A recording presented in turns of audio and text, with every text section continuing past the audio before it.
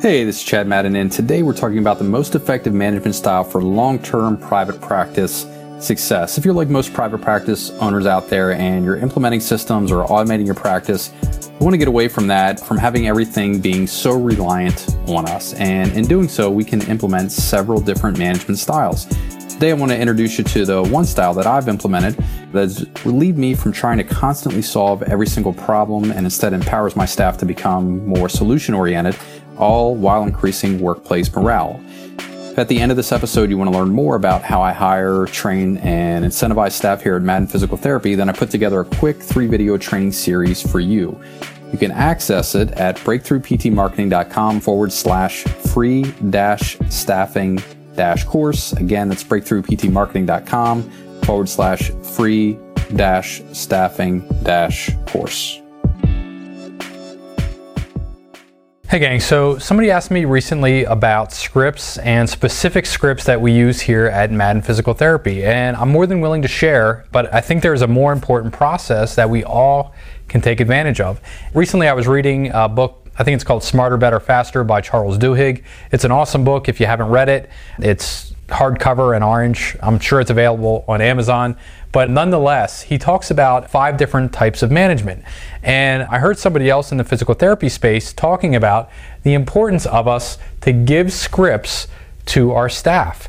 While I agree that it's good for us to constantly be testing what we say to patients and move in the right direction, I think it's a lot more important that we look at the type of management and we decipher that and decide on the type of management that we want to have for long-term stability of our private practice, rather than just handing scripts to our staff.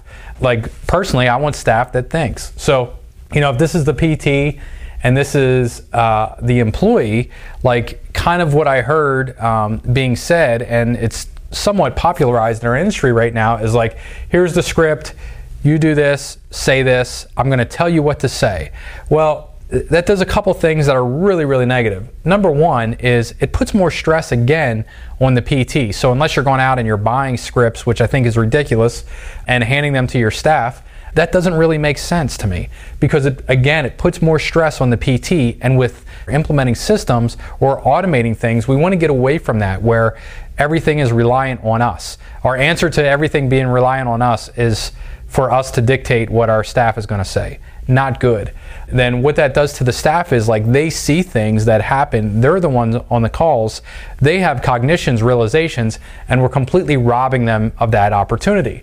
So what I think is a much better idea, and what we've incorporated, is like more the trust and empower management model. And what we're saying there is, okay, you're on the calls, like, what are you saying? And by the way, we record it. So anytime we get a little bump in attendance or anything like that, like, our group is constantly testing things. And then what that does is that relieves me from pressure, where I don't have to formulate things constantly. And now we have 35 problem solvers in our company, not one problem solver handing out solutions to 34 problem finders, which I think is the situation a lot of us get caught in. So, this is a much better model, and it's a lot easier to do, and it really only relies on you doing 2 things. So one, like, let's say we're doing a workshop reminder phone call. So like, I'm just going to go to Debbie, our front office person, our team leader, and I'm going to say, hey Debbie, like, how do you do these phone calls? Record them and then get it transcribed. So our 4 receptionists agree on that, and then I'm going to look at it. All right, so pretty much takes no effort at all for me to get to this point. In this old model, I have to originate the script, and I'm not talking with patients on the phone ever, and especially I'm not doing reminder phone calls for a workshop. They are. So I'm going to look at what they're doing. What are you saying? So let's look at that. All right, and we're going to look at it together, and then I either approve or amend. Pretty simple.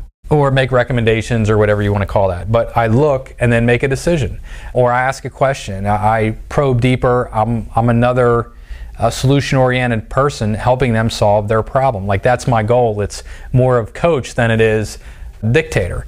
So really subtle change. If you are incorporating scripts in your practice, which I think are a great idea to have, you just make sure that you're flexible enough that you're allowing your front office person to constantly improve on that. Any changes that are made to the scripts, obviously you should approve or not approve. That should still run through you. You don't want staff going haphazard, saying wacky stuff on the phone. I get that, and you want to control that process, but like, give your staff some credit, empower them, and they're going to love it, and they're going to love you for it. It's a much better environment to work in. They can make changes, they can make observations, and you're not depriving them of that all-important, human characteristic of feeling like they're in control of their job, which they are. Thanks again for listening. I hope you found this episode helpful. And remember, if you want to learn more about how I hire, train, and incentivize staff here at Madden Physical Therapy, go on over to breakthroughptmarketing.com/free-staffing-course and sign up for my free course. Thanks again.